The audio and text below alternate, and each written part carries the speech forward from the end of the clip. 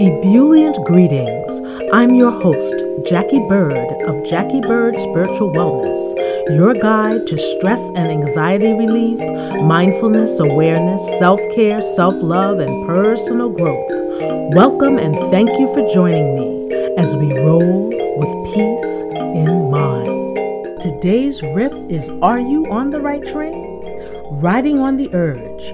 These episodes feature people who are doing their thing, they follow their heart and their passion, and they create how they want, what they want, when they want. And they are riding on the right train. Today's spotlight is Nicole Marquez. I am talking to the incredible Nicole Marquez, and I'm just going to read something to you from her website. Sometimes falling down is how we learn to rise up. Yes. Nicole Marquez knows a little something about falling down. In 2008, she fell 6 stories from the roof of her apartment building in New York City. She broke bones throughout her body, including an internal decapitation. But bit by bit, against all odds, and I mean against all odds, Nicole went from being in a coma to a prognosis of life in a wheelchair to walking and dancing and gaining ground every day. Because this girl refused to quit, she has become a role model for anyone facing a seemingly insurmountable trial. And to finish, because this shows how funny this girl is. Hey, someone has to be the fall guy or girl. Nicole took the fall, got back up, and her insights and indomitable spirit are just the inspiration you've been seeking. And now you're going to hear a little bit more about her story, but I'm going to back up for a minute. And Nicole, tell us where you're from. I am from the lovely state of Mississippi. Yes. Or I can say Mississippi. Mississippi. And you're from Jackson, right? I am, born and raised. Well, the thing is, she and I met in Cleveland, Mississippi. And I was choreographing a production of Anything Goes, and I was also part of the program to teach. And do you remember the name of the program? It was hold on, give me a sec. I think it was a Broadway camp. Like arts Broadway camp. Yes. And we worked with a lot of people, but there was this little bright spot there named Nicole Marquez. And you just, with all those people in your spirited but quiet and respectful way, I got to know you. I got to notice you. Man, I've told you this before, and I'll just say it again. When I met you, I was in awe because Aww. you were everything that I really aspired to be as far as a dancer goes. I was with someone at the time who he was a dancer, and that definitely kind of fueled my fire because he was very, very talented, and I kind of wanted to go down that route. But also, when we were together, it was just so exciting to see someone who not only knows what she's doing, knows her body, but Aww. God, you had told me you had traveled and you had choreographed here, there, and everywhere, and I don't know, I was just so in awe, and once again, that's what my goal is. I want that kind of a life. Wow. Well, to back up even further, were you already dancing before that camp? I danced when I was a kid, and when I was from 2 to I think about 13, and I didn't take it seriously. And I stopped dancing when I was 13 because I was getting into middle school at boys clubs. My interests were not in the dance world. And it wasn't until I got to college that I stage managed my freshman year a dance concert. And oh, wow. I saw what was going on in the dance department because I was a theater major. And right. Yeah, there were these 2 dancers that they've been my friends like all these years later, that when I saw them come on stage, immediately my thought was, that's what I want to do. And that's when I decided to be a theater major and a dance minor, and just go for it. Wow. And what university were you at the time? I was at the University of Southern Mississippi. That's right. Because the thing with when you travel and you teach, because I did a lot of that, and I was, here, there, everywhere, and meeting a lot of people. But there are always a few people that stick out and that you remember and that you stay in touch with. So you were one of those people from that production. Yeah, likewise. I'm actually very flattered and so grateful that we've been able to have a friendship that has blossomed as the years have gone by. Yes. And sometimes that's hard to come by. Everybody's so busy and it is. Into their phones and, doing whatever. And to actually have a give and take, which goes beyond thanks and and BTW, friendship. The way I look at friendship is that there's two sides to a friendship. Yes. You both have to contribute. Yes. And, I think that has been very organic with you and I. Yes.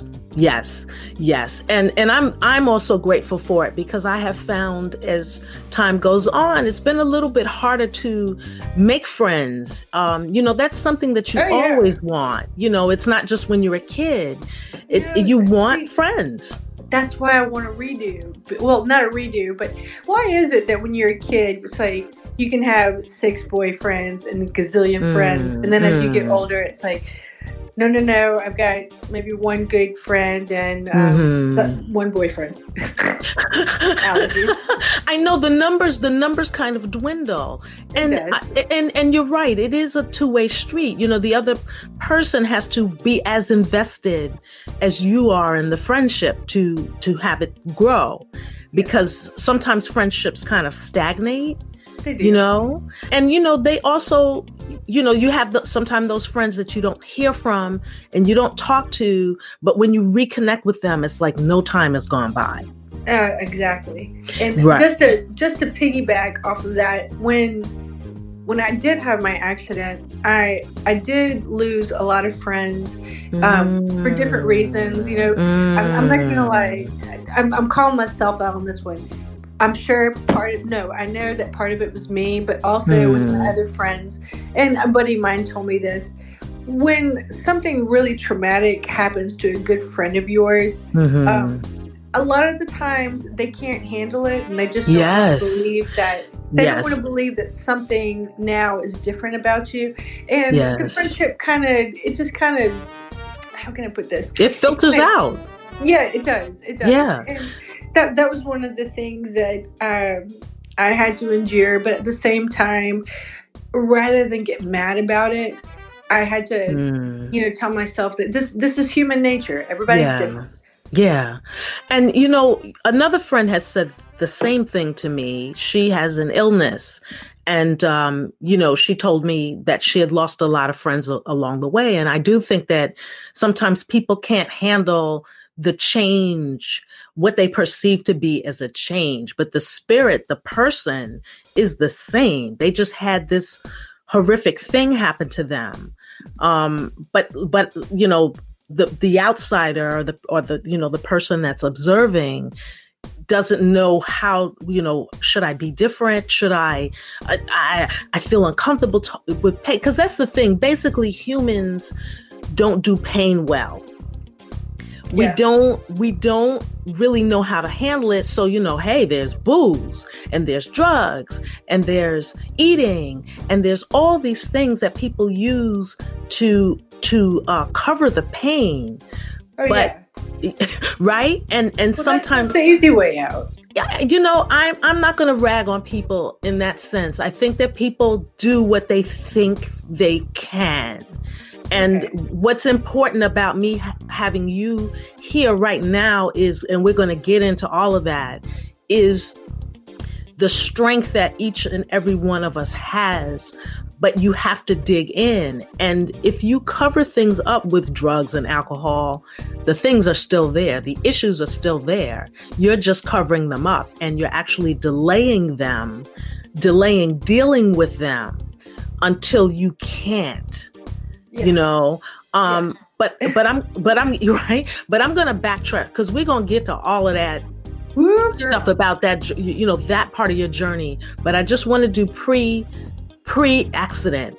So you're in college, and I remember we were, you know, talking back and forth. You were keeping me, you know, abreast of what was going on. Right. You gave me a lot of really good advice as far as like, because my goal after I graduated was, I actually got 2 different apprenticeships right after I graduated, which was amazing. But my goal ultimately was to move to New York, and I wanted to dance on Broadway. I didn't really want to be like a star, but I wanted to just have that in my roster, that I moved to New York, I did everything I could, and look at me now, here I am on stage. That was my goal. And we talked back and forth, and you gave me a lot of good advice about, you know, moving to New York, the audition process.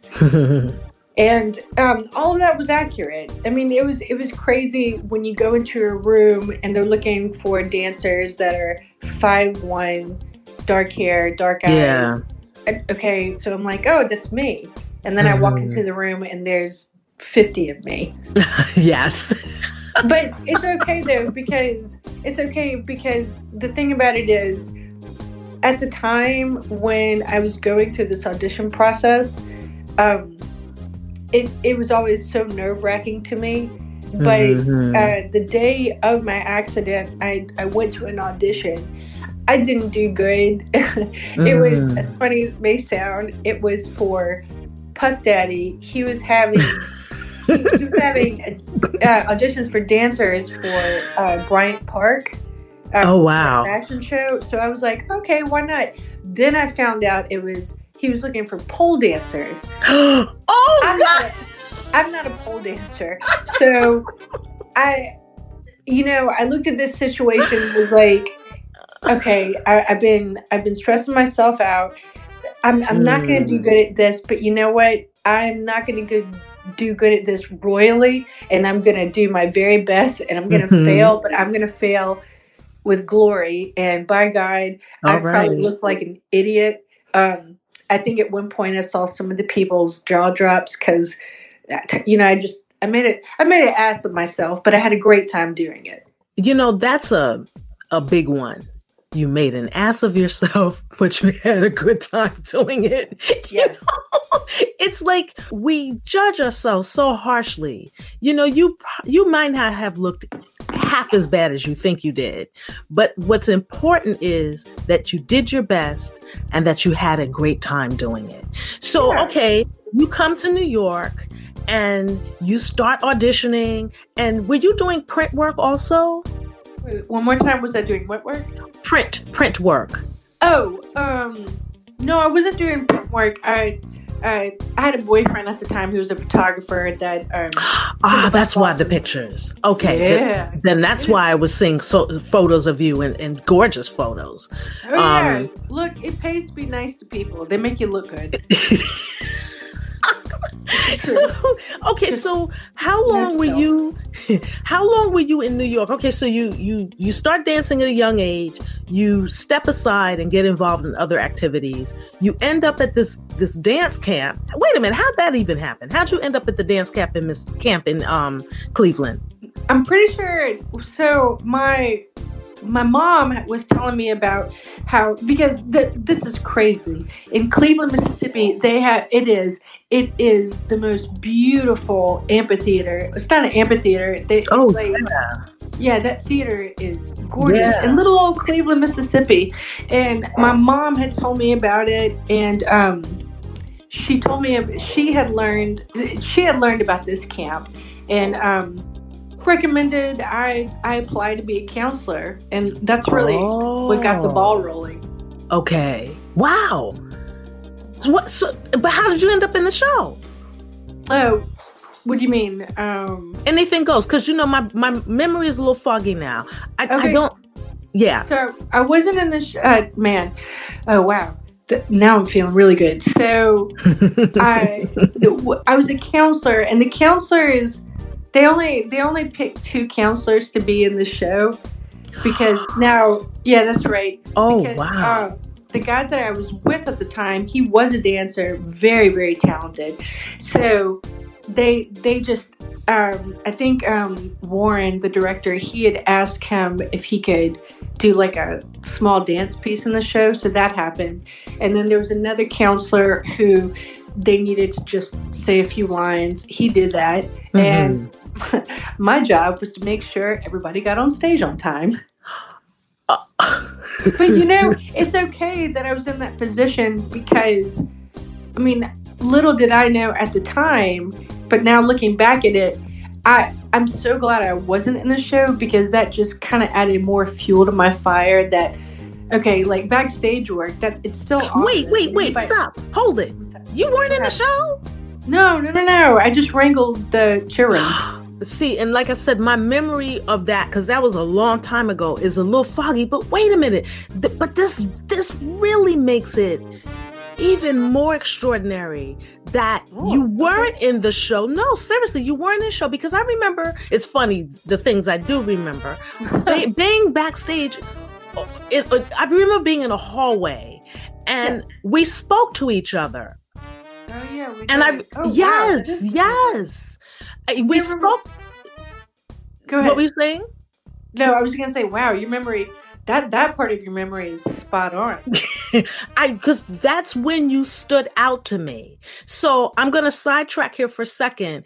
That's why it is important to be you, to be yourself, to let your light shine, because you never, ever know who you're connecting with in a deeper level. Be yourself. Don't talk yourself down. Show up. Because here we are. All these years later, I had no idea. I couldn't even remember that you weren't in the show, but I clearly remember you. Yeah. Oh, wow. Oh, man. Wow. You're trying to make me get all sentimental and sappy. You're doing a good job. All right, so I'm going to fast forward now, that backtrack. I'm glad that I did because so you're in New York, you're auditioning, you're living your dream. You, how long were you in New York before the accident?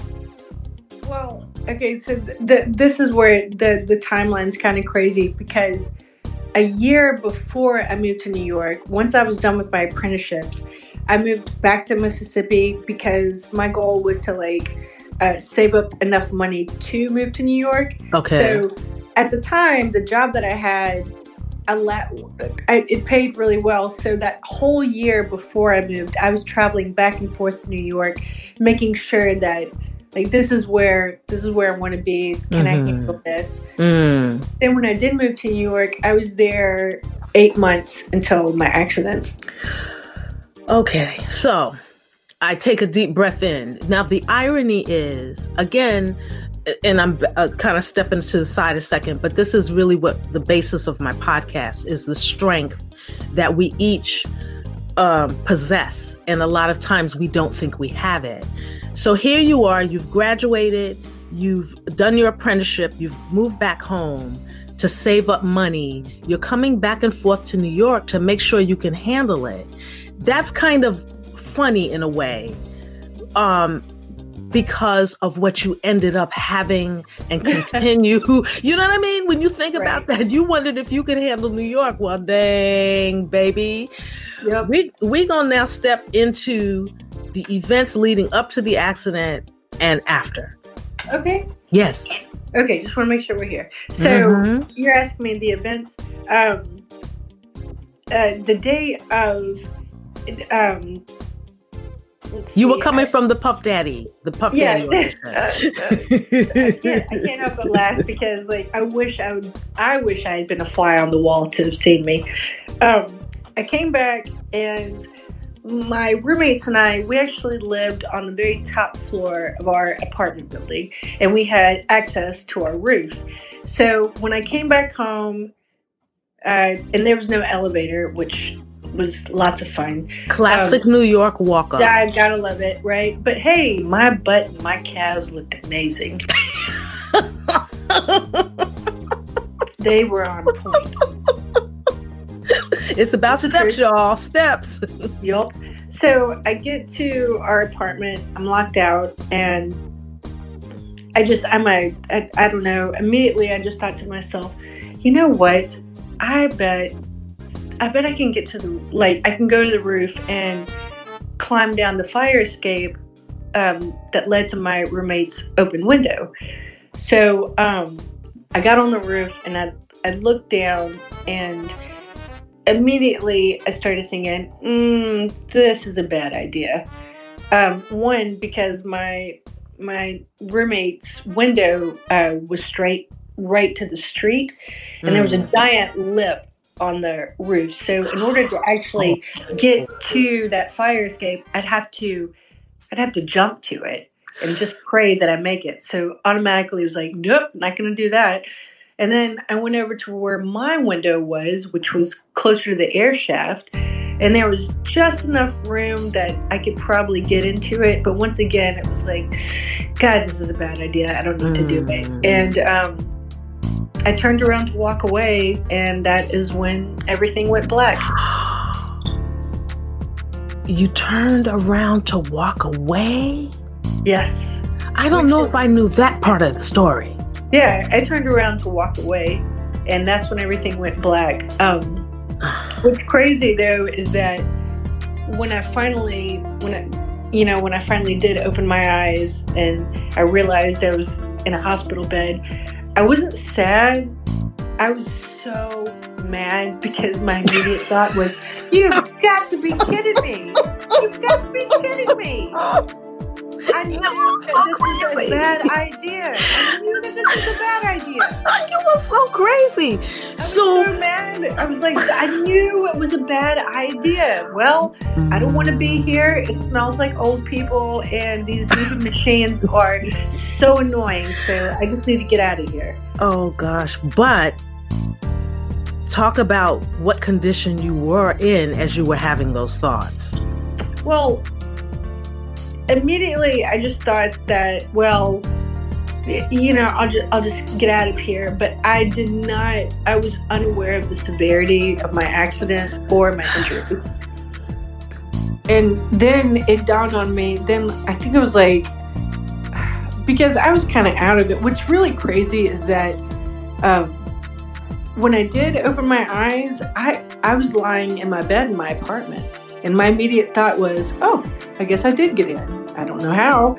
And that day, I didn't leave my apartment. I just kind of puttered around. I got on the computer, sent resumes out, and went to bed. But when I went to bed, I had this horrible dream that I was in a hospital. And I remember waking up the next morning going, God, that was a bad dream. And this happened for about 2 or 3 days. And then on the third day, that's when the fog kind of lifted, and there's like, oh, this isn't a dream. I am in the hospital. Wow. Crazy, right? Wow. Yeah, really crazy. But when I finally did realize I was in the hospital, again, my immediate thought was, well, I just need to do whatever I can to get out of here. But what I was unaware of, and then I realized I could not move. I mean, from the neck down, I was paralyzed. Yes. I couldn't move a toe, a finger, nothing. I was literally just a body in a bed. Wow. It's crazy, right? It's kind of hearing some of this I'm hearing for the first time. On the other end of things, I had gotten, it's funny, I can't remember whether it was a phone message, but I had gotten a message from Michelle.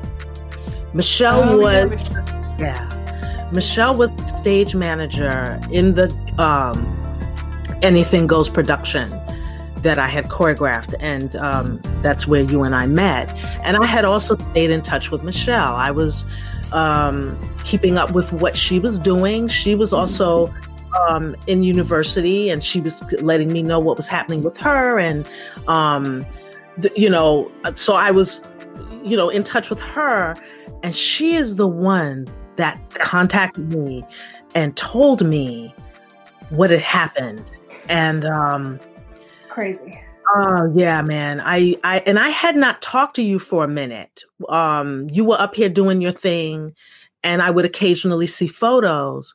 Right. But she hollered out. She was like, and I think she was in Memphis. I don't know if she was. I think she was in Memphis at the time.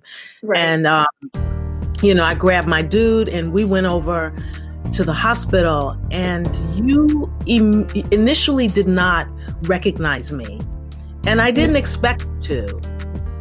We hadn't seen each other in years. Yeah, let's be honest, Jackie. I was heavily drugged. You were, girl. You were gone. But to see you in that bed with the tubes and wild. Well, what's crazy is because right before my accident, I was in the best shape of my life, and thank goodness for that. Well, that's what my doctor is actually. They told my family that was a major part of the reason why I survived, just because my body instinctually knew how to curl up in a ball, just because I had been dancing and training and working out. So take care of your body. You never know. Yeah, folks, take care of your body. If you've been putting things off, it's a new year, it's a new decade. Start now. Now. It's never too late to start. Start now. Get yourself in shape. Absolutely. And because and at the time that we saw you, the prognosis was not good at all that you would survive the week. No, not at all. They didn't think, again, this is just from what I know, that they did not really think that I was going to survive the night. And they speculated that if I did survive, more than likely I would be quadriplegic and, never be able to really walk or even dance again. Yeah. I'm still at the foot of your bed at this point in my memory, because all of the emotions are coming to the fore here. But I remember looking at you and talking to you, and my dude, who is just such a blessing in my life, he was talking to you also. He hadn't met you until that moment. What a beacon of light. Oh, I love him so much. He was talking to you, and you were looking at me, and you were smiling. And this is one of those things why it's so important, folks, to be in touch with people on an organic level, not Facebook, not Instagram, but to actually go see them, have a conversation, look in people's faces, put your phones down. This moment that I'm getting ready to describe to the best of my ability is something that is rooted in my soul. I'm talking to you, and like I said, it had been some years, so I didn't expect you to remember me at all. And knowing also that you were really flying high on them drugs. Oh, girl. But the moment it rang and registered who I was, your face shone like a bright beacon. The recognition in your eyes of who I was, you just like the whole room lit up, because folks, she couldn't talk. There was a tube down her throat, but a lot of tubes, but your eyes, girl, your eyes told this story of recognition and love that was so deep. And I remembered your mom saying, because at this point, your mom was sitting in the back and she didn't say a word. She was unobtrusive. She just allowed us to have just a quiet moment with you. I don't even know if I remember her being in the room, but I remembered like when we stepped back to leave, she said, I didn't know who you were, but when I saw my baby's face light up like that, I had to know who you were. Yeah. I mean, I'm paraphrasing, but I think she came to the bedside actually at that point, because she was like, who is this girl that made that child's face light up like that? But this is again talking about how important it is to relate to each other on a visceral, organic level, because those are the things that you will leave this earth with. Those connections. Yes. The love. Yeah, I mean, it really is, because I'm not perfect. I don't claim to be perfect. Perfection is overrated. Perfection is overrated. But I'm a firm believer, and I really do, like, I'm a very firm believer that you really need to be, I mean, we should just automatically be kind to everyone we meet, because you really never know. Yes.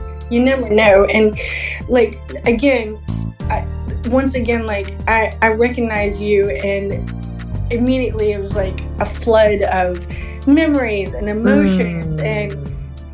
Because, I mean, you're absolutely right, it's the truth. But again, it's because we made the connection and we made the effort to talk to one another. Yes. And I'm just piggybacking on that, saying that my superintendent found me, and he was the one that like called the ambulance. But here's the thing. I said hello to him every single day. 9 times out of 10, he would grunt. He wouldn't say anything back. But it was just in my nature. I always said hello. And by the way, I had these really cool Converse shoes that I wore every day. So when I fell, I know, I just have to throw that in there. But when Details. I fell into the air shaft of my building. This is bizarre. This is why I'm not really... It's really bizarre. But what he did was he came in on a Saturday, which he never does, and he went to go reach for a trash bag, and there's a little window that looks right into the air shaft. He saw my shoes, and he knew who I was, and he called the ambulance next door. Yeah, I know. It's crazy. Wow. But I really feel in my heart of hearts that had I not made the effort to really say hello to him every day, who knows? Yes. And I mean, like, who knows? But I feel like that's a large part of my story. So once again, it's so extremely important to really make the effort to be kind to others. Yes. And look, I don't want to be a jerk, but not everybody's perfect. There's still assholes in this world, you know, whatever. But that doesn't mean that we have to be one. Exactly. And the more that you show up, be your authentic self. And if you don't know what that is, begin to dig deeply into what makes you tick as a being. Because we are spiritual beings having human experiences. You know? So what Nicole is saying about being kind is so important. Say hello. Don't just ick people. See them. When you're walking down the street, don't be on your phone. Have your head up. Walk down the street. See the people that are coming toward you. Somebody walking down the street carrying bags. Move out of the way. It's about being mindful. So going back, you had been kind to this man who, regardless of him maybe not being as conscious in acknowledging you in those moments, he did see you. Yeah. And again, like, that's why this whole accident, my recovery, everything, I feel like all of this is connected and is way bigger than me. Like, way bigger. And you know, it's crazy because in all my speeches and throughout the years, I stress so importantly about motivation and positivity. But the crazy thing is, like, and I didn't really discover it until this summer, that I've never truly pushed the curtain back to reveal my actual emotional journey and just the toll that it was taking on my body. Because even though I was happy and positive, and yes, I'm alive, I was pushing a lot of emotions down, and like a lot of emotions down. The fact that I was angry that the fact that people were making decisions for me without my consent, the fact that I had lost my autonomy, my independence, all of that kind of stuff, I kept on pushing down and down and down and down. And little did I know, but it was really affecting my muscles, joints, and all my tissues. Yes. Yeah, it's really crazy. I'm so proud of my recovery, and I'm so proud that. Look, man, I know this sounds crazy, but I walk like a drunk. I'm not, but I walk like one. Which is, I live in Louisiana. I live in New Orleans, which is perfect because nobody bothers. That's right. Everybody's drunk. Great. Yeah, but I'm walking, and I started, back to my dancing career very slowly. Wait. I don't want to cut you off. I want to back up. I want to back up and come to this. Okay. So that people really have an appreciation for what you had to go through to get to where you are now. So, okay, you're in the bed. The doctors don't even think you're going to make it through the night, but you do. Yes. And then what happens? Just take us through a little bit. Well, I like you said, I had tubes all down, like here, there, and everywhere. I had a neck brace on.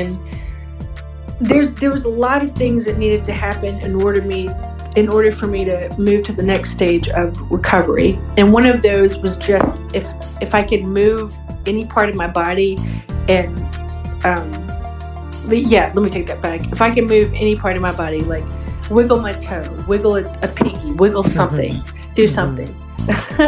Because at this point you were paralyzed from the neck down. Oh yeah. So luckily I had a lot of amazing nurses that came in and really worked with me. And one of my nurses told me that if I was able to lift my arm and just have it there for at least like 5-6 seconds, then I'd be discharged. So in my brain, that's all I could focus on was like, just lift that arm. So I finally did. The doctor saw it. A month later, I get to be discharged and move to the next stage of rehab. Just so happens that there are 12 top rehabilitation centers in the country, and number 10 is in Mississippi. So, wow. Yeah, it's crazy. So I got to go back to Mississippi for my recovery. So the next phase is, I've got muscles that are on the verge of atrophy. So I go to like a swing bed sort of hospital. It's the in-between where you're not really completely better, but you're not really completely, just mush. It's the in-between. So in that in-between, again, I had 2 amazing physical therapists that got me to lift my legs. And my neck brace had come off in New York. So now what they were doing was trying to see if I could sit up. And I did for a couple of seconds, but hey, that's huge. Yes. And then they wanted to see if I could just stand up. Of course, I had assistance, but I was able to stand for, maybe a minute. Again, that doesn't seem big, but when you have everything broken and you're told you probably may never walk again, that's huge. Yeah. So just to kind of sidestep for a second, what was broken? Which I know you said everything, but I just want people again to get an appreciation for the fact that you got out of the hospital in a month's time. Right. That's like freaking crazy, to use your word. What was broken? My spine was broken in 4 different places. I could give you the technical term, but basically it was my neck and my lower back. And not only that, but I had no idea that there is a just series of nerves that go up and down your spine that make everything move. Oh yeah, and that's why your spinal cord is so important. Exactly. Again, this is all brand new news to me. So where I had broken my neck and my back affected a lot of my mobility. So we were fighting against, damaged nerves to see if I can get some kind of a movement. I had also broken all the ribs on the left side of my body. I had a collapsed lung, and my pelvis was fractured, and I had a pretty rough laceration on my shoulder blade. Yeah, it was crazy pants. That's why it's so hard for me to be sad when I talk about this, because in my brain it's like, isn't that wild? Like, God, it makes one hell of a good story. You ain't lying about that, girl. Yeah, I can't help it. I think it's crazy. Wow. So, okay, you're in Mississippi, you're in rehab, you're lifting your arm, you're standing with assistance, and then briefly take us through to the next phase. Well, that was huge. So when I got to the rehab hospital, they asked me what my goal was, and I told them I want to walk out of here. So we worked on that the whole time.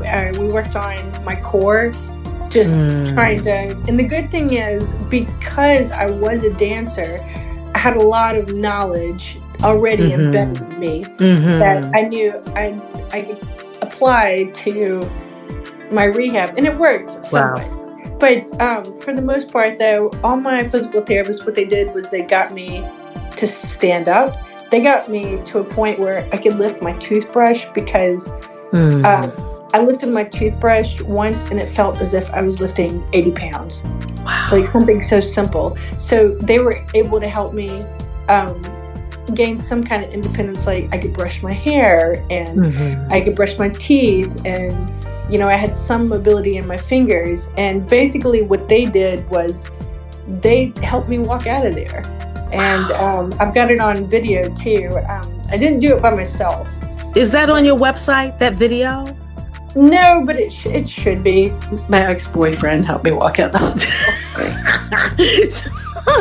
Okay, so folks, we still got a bit more of her story that I want to cover, but in the show notes will be the links to her website and any videos that she may have on YouTube. So you'll be able to connect with her and find out what she's doing. Okay, I had to say that. So, all right. So with us, I had to do the marketing there. So, all right. So again, I'm going to fast forward because I want to make sure I get to what's happening with you in present.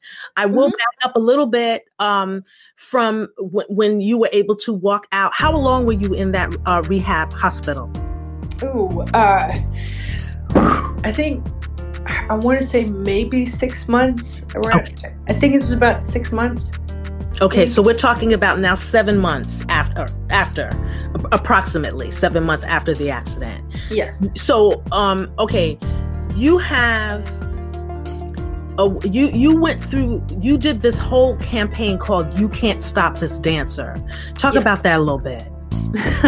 Well, I didn't coin that. I had two gentlemen that they came up with that, and it's a good one. Yeah, no, it's stuck ever since, and I dig it. Really it fits. It really does. I dig it. But I wrote a book about 2 years ago called "Falling Isn't Failure," and it's basically because I was with someone at the time who was a photographer. And I can say this too, it's really hard when you have a loved one that's going through something, because all you want to do is help, and there's nothing you can really do. So he was a photographer, so his thought process was, well, the best I could, let me document this.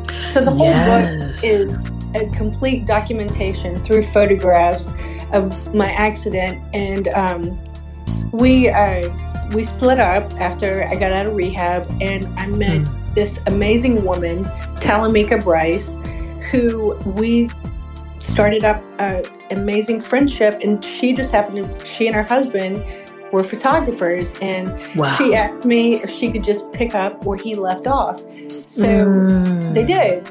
And the entire book is a documentation of before the accident, and then progression afterwards. And they can get that on your website. Yes, you can. Folks can get that. Say the title of your book.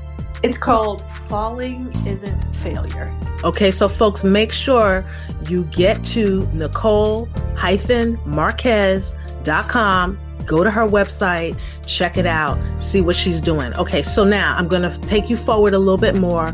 You've written this book, and what's kind of cool is that we also through Facebook were able to see your journey and what your challenges were, what you were focusing on in those moments in terms of getting your strength back. I happen to have seen you. When were you up here to Central Park? That was about 3 years ago. Oh, wow. Yeah, I think it was. Was it? I think it was 3 years. Yeah, 3 years ago. There was a documentary done on Nicole, and I was one of the people that gave some testimonial, gave a testimonial, and I was able to see you. Oh, and that was so wonderful to see you. It was. Oh my God. That was just so. All right. The book has come out, and then you ended up dancing again, performing again. Talk about that a little bit. Yes. Well, I was approached by one of the universities in Jackson. Well, it's not a university. It's like a private college, Belhaven College, from the dance director. And she asked me if I'd like to, they wanted to know if I'd like to do a piece with them. Now, at the time, like I could not do anything other than just move my arms and legs. So I was in a seat the whole time. But that was like the first little of, okay, maybe I can get back to this again. And then fast forward a few years later, I got a grant to work with one of my professors, old professors at USM, Shelley Nielsen. Wow. To, just see what this body can do, because ultimately I really, really, really wanted to incorporate dance in my speeches. Mm-hmm. And I didn't know if it was possible. So I worked with her for a month, and what we were able to do, just me personally, blew me away. It did blow her away as well, because I was movement started to come back that I didn't think could ever come back, because every profession has a certain language that they understand. Like people that are mechanics, they speak a language that, if you're not a mechanic, you don't get it.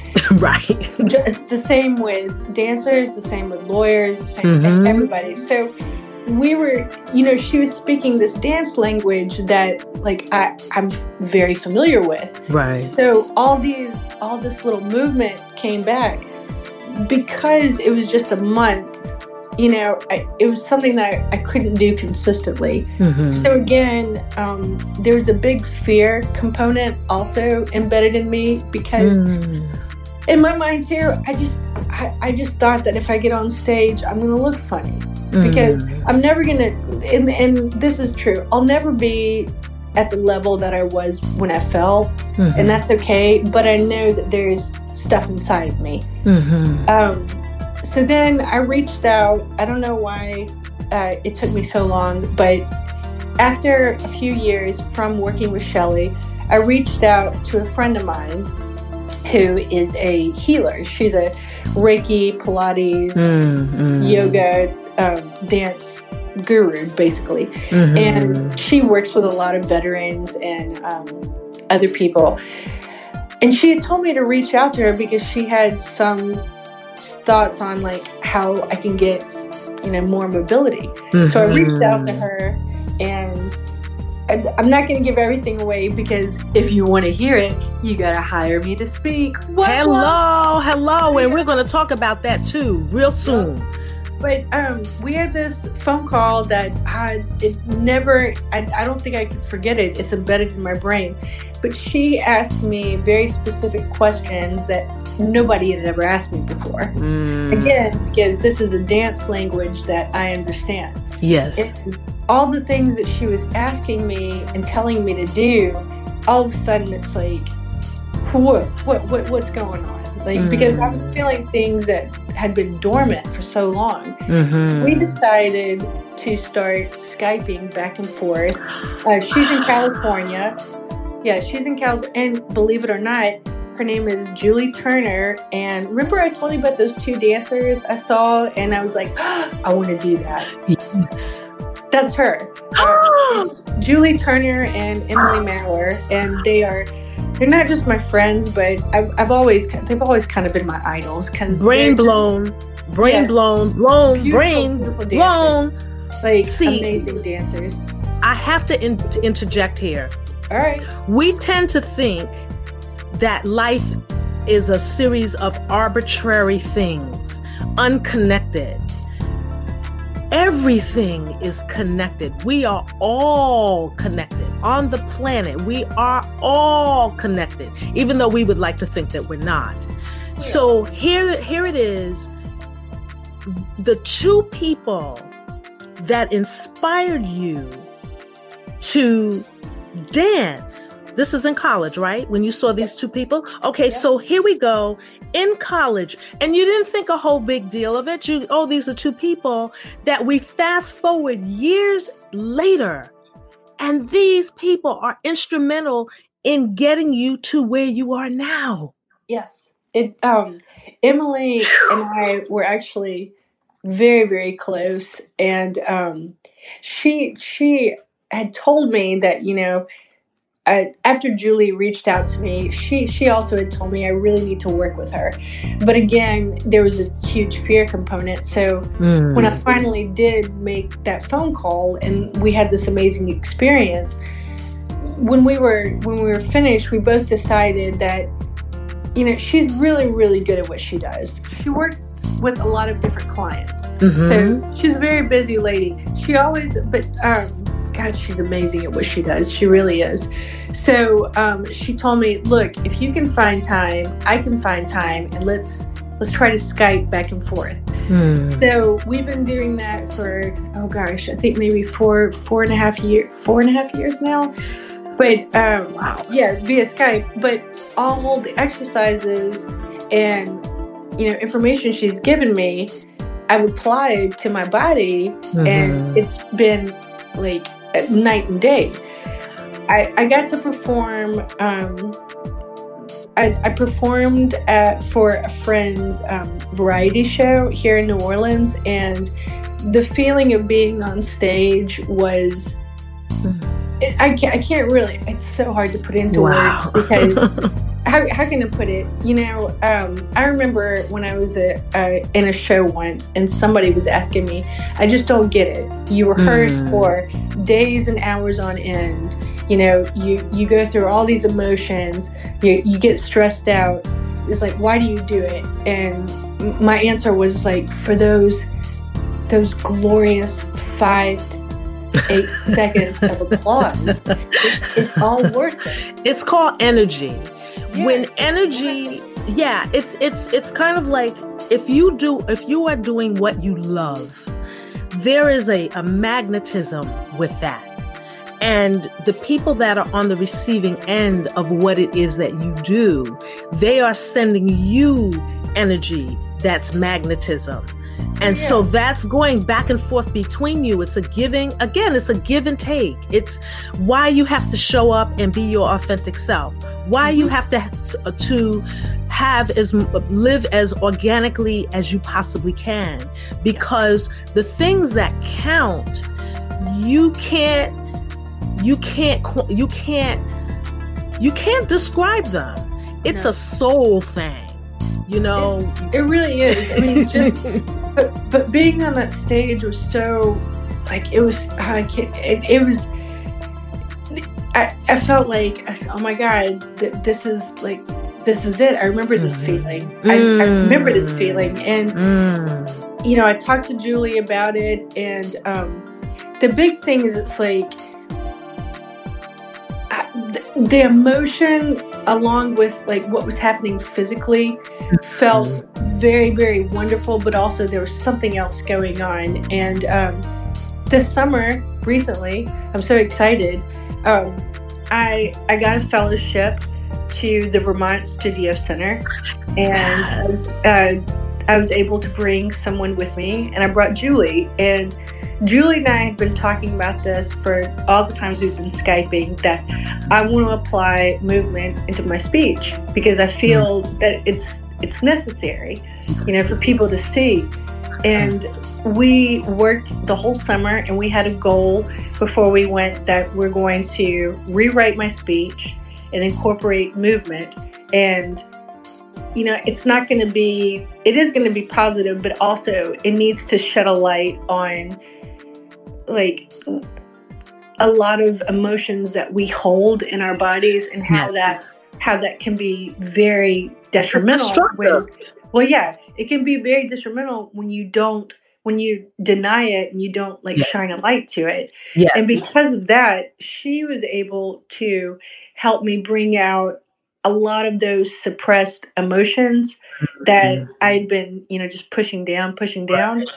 And because of that, again, it was a huge weight lifted.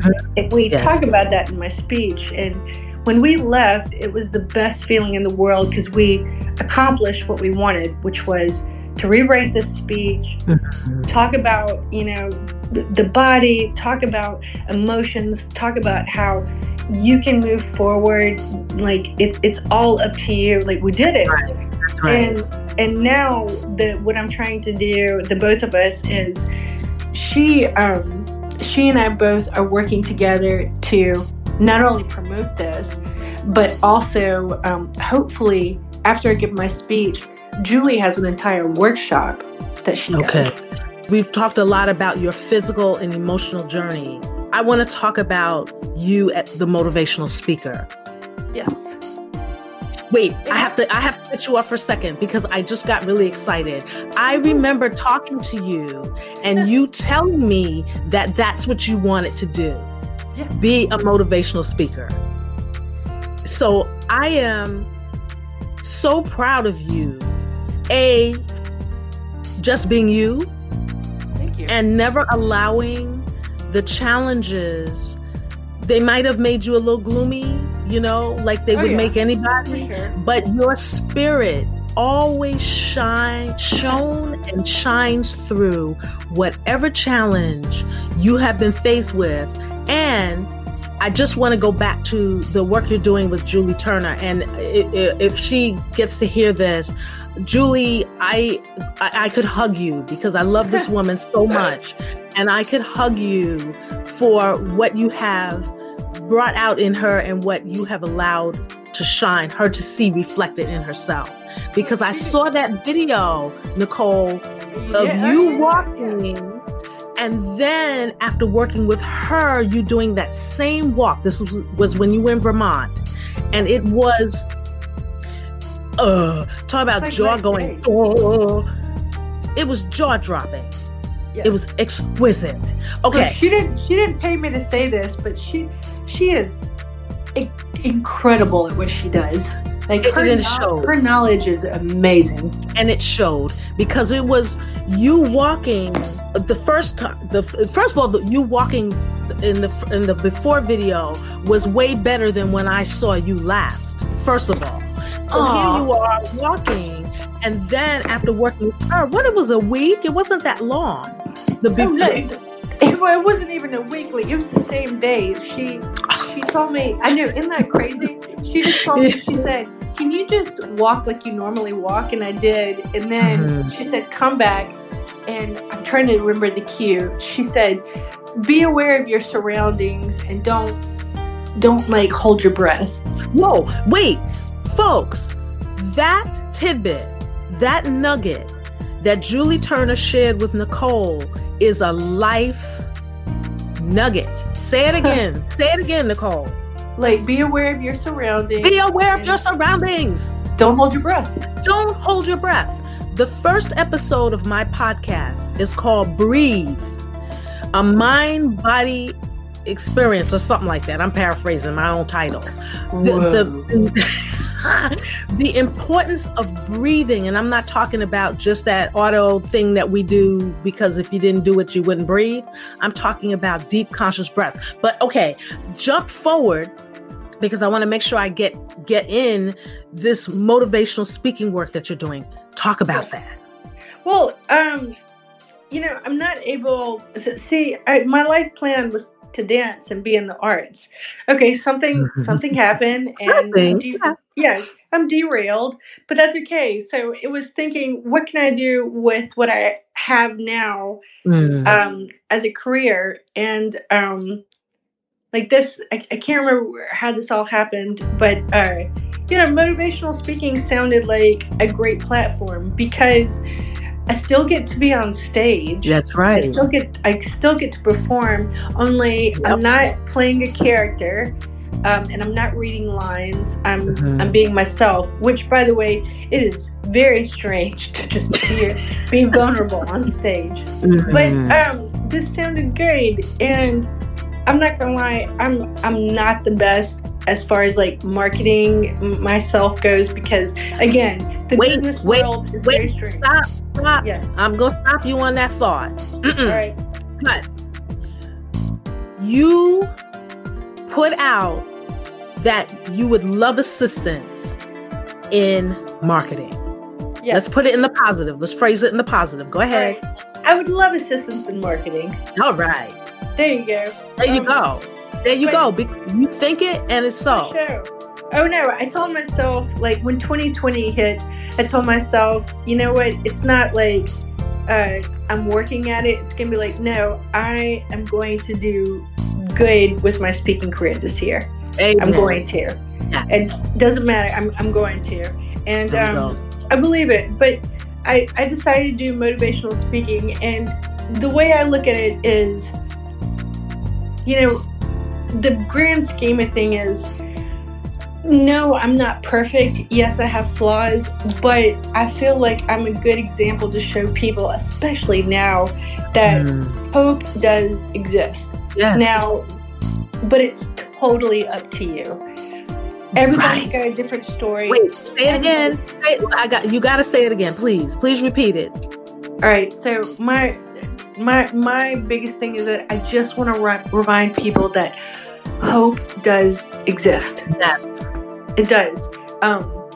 Everybody's got a different story. Everybody's got problems. Everybody's got things going on. But, it's up to us whether we want to move forward or just stay stagnant. It's up to each and every one of us. Each and every one of us. Whatever your story is right now, if you're going through some stuff that you don't like and you're feeling depressed and low, you don't have to stay there. No. Yes, acknowledge that that's what you're feeling. Don't suppress it. Don't ignore it because it'll just bury itself down in your muscles. Acknowledge it. Bring the light, shine the light on it. And then take a step by step to where you want to go. But you have to have intentions. Yes. Clear, conscious intentions. Go ahead. No. Go.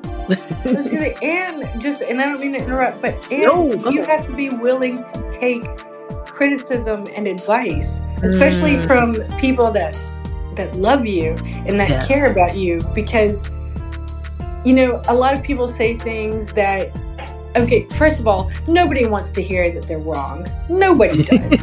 Nobody wants to admit it either. God, I hate it when I'm wrong. I don't like admitting it either. However, it's so, and again, I gotta thank Julie for this, but it's so important to admit, yes, something's going on with me. Yes, I need to admit this to myself. Yes, I'm in the wrong. Yes, I need to go do something. And whatever you need to do, whether you need to go talk to somebody or find someone or write it down in journals, you just have to release that and be honest with yourself. Don't deny it. And I can honestly say it's like I denied a lot of my frustrations for many, many years. And even though physically I was like, oh, I'm making strides, still something felt a little off. And it was a lot of those, feelings that I kept on pushing down and pushing down and pushing down. But then, I'm so grateful that I had somebody such as Julie turn the mirror around and be like, okay, I need you to be honest with not just me, but with yourself. Like when you were in the hospital, yes, you're positive and smiling, but what was really going on? And just having somebody be so blunt and just, it's just one question. It's called cut the BS. Oh yeah, pretty much. Cut the BS. Yeah. But it was great to say. It's like, yeah, you're right.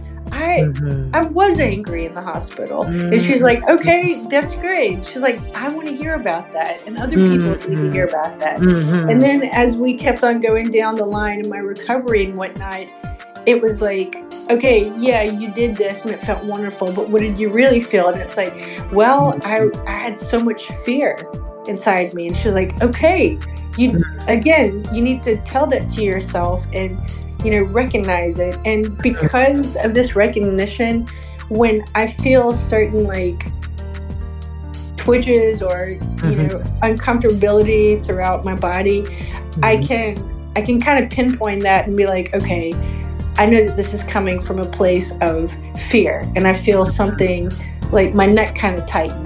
But because I'm aware of it, I can breathe. Right. I can think about that, and then it's like, oh, I'm okay. Right. Look, now this doesn't mean that everything is fine, and now the moment is past. Like the work is still continuous. The work is always. We are works in progress. You've brought up perfection a lot. And I know that a lot of people wrangle with perfection, this thing of perfection. But if you can realize that evolution is ongoing, everyone is evolving. They may not look like it, but right? Some people are evolving faster than others, but there cannot be perfection in evolution because it is ongoing. So be kind to yourself, those of you that are perfectionists, to know that if something is ongoing and evolving, that you can't be perfect. Because when you're perfect, that means it's done. Yep. You can't grow anymore if you're perfect. So you want to grow. You want to be open to growth. You want to learn how to tune in and tap into your inner self, and you want to listen to your intuition. Ooh. Basically, what were you going to say?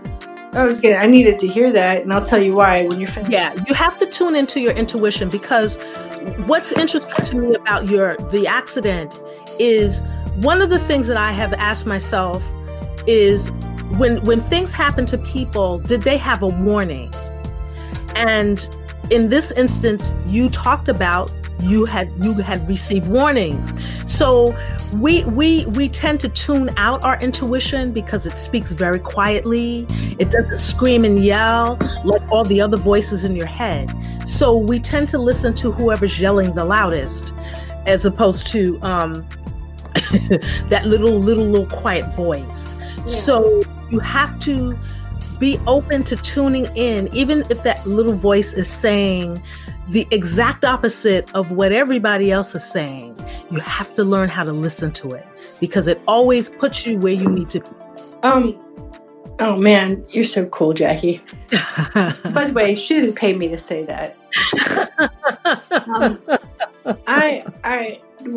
What you just said is incredible, and I'm so glad I get to hear it, because that's what I struggle with as far as like my dancing goes, because and Julie brought that out. She pointed that out too, that we were doing some work, ballet work, and she just asked me, she goes, something's up. What's up with you? And I was like, I'm just afraid that this doesn't look perfect. It looks like I'm jankety. And she was telling me, she's like, why are you going for perfection? She's like, no dancer is ever perfect. It's No. why? But again, it's having somebody say that, but then realizing it. It's like, you know what? I don't have to go for perfect. I can go for good. Remember, perfect is you're done. Yeah. When something is perfect, it's done. And nothing is done. Everything is evolving. So as long as you can remember that, you can be kinder to yourself in your process. That this is part of your journey. This is part of your evolution. This is part of your growth. You want to grow. You want to grow as well as you can. You don't want to be perfect. Perfection is overrated. When you are a perfectionist, you are not allowing anything other than your view on what perfection is in. Drive yourself and everybody else crazy. You cannot grow trying to be perfect. You just can't. They're two completely different things. They're two completely different frequencies, two completely different wavelengths. I think that having that knowledge helps out so much in just your everyday life. Yes. But it's something, once again, that you have to discover and want for yourself. Mm-hmm. It's just like, it's like when you're in a bad relationship and all your friends are telling you why you're with that person, and you just like, well, you don't know them. And then there's that one day where you go, oh, I really shouldn't be with this person. Yeah. But again, it's like, you have to realize that. True. You have to realize it's like, okay, something's going on, but I'm okay. But you know what? Maybe I should like do something about this knee. Like maybe there's more going on with it. Yeah. It's just that realization. It's saying to yourself, it's okay to not be okay. Yes. And yes, it's okay not to be okay. But I'm going to add to that. It's okay not to be okay, but don't stay there. Darn tootin'. I agree. And on that note, I'll tell you this.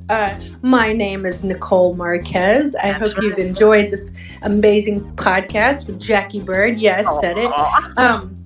If you'd like to know more, if you'd really, really like to know more, please, please, please go to my website, nicole-marquez.com. And the only reason why there's a dash there is because apparently there's another Nicole Marquez who I think she's in the adult industry. And that is not I. So, that is not I. I'm the speaker. But yes, go ahead. And it's Marquez with a Z. Yes, Marquez. I'm so extremely excited. This new approach that I've taken to my speech, and I'm really, really proud of it. I'm so grateful that I was able to come up with this with Julie Turner. This has been it's amazing. She's amazing too, and when you go and you want to hire me, just know that you'll be getting one hell of a workshop with that fabulous woman. So listen, folks, go to Nicole's website, get her ebook, book her to speak. Last word for real to you. Now I feel like on inside the actor's studio. Which, should I give you a favorite word? Because my favorite word is sorry, but. Oh, sure.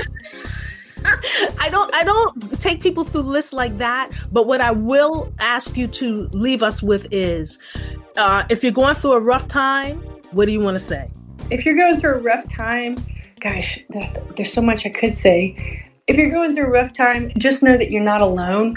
Like, you are not alone. We're all going through rough times, but it is completely possible to get out of your situation. I love it. All you got to do is move forward. I love it. All you got to do is move forward. Lady, I love you so much. Likewise. Thank you so much for coming and speaking and doing my first live stream. To those of you that are listening, I thank you so much. Please let people know about Roll with Peace in Mind podcast. And I'm going to say mwah, mwah, mwah to you, my dear friend. And I'll talk to you through Facebook. Wait, roll with peace in mind? Are you talking about like the number one coolest podcast out there? Is that what you're talking about? You're talking about that, right? Of course. Of course. Guys, you heard it. Roll with peace in mind. Number one podcast. What? Hey, you heard it here. Thank you, my friend. Thank you. I get so geeked up when I hear an inspiring story. If you are one of the many, many, many, many people out there who's working a job you hate or following a career that no longer burns for you, begin to see what it is that you actually want to do. Write it down wherever you want to write it down. Write it on paper, write it on your phone, your computer, your tablet.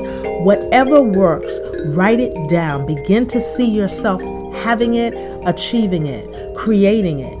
Willpower, trust, faith. Don't tell yourself you can't. Don't allow anyone else to tell you you can't. Thank you for listening. If you want to find out more information about my guest, just look at the show notes. All of the links are there. And remember to roll with peace in mind.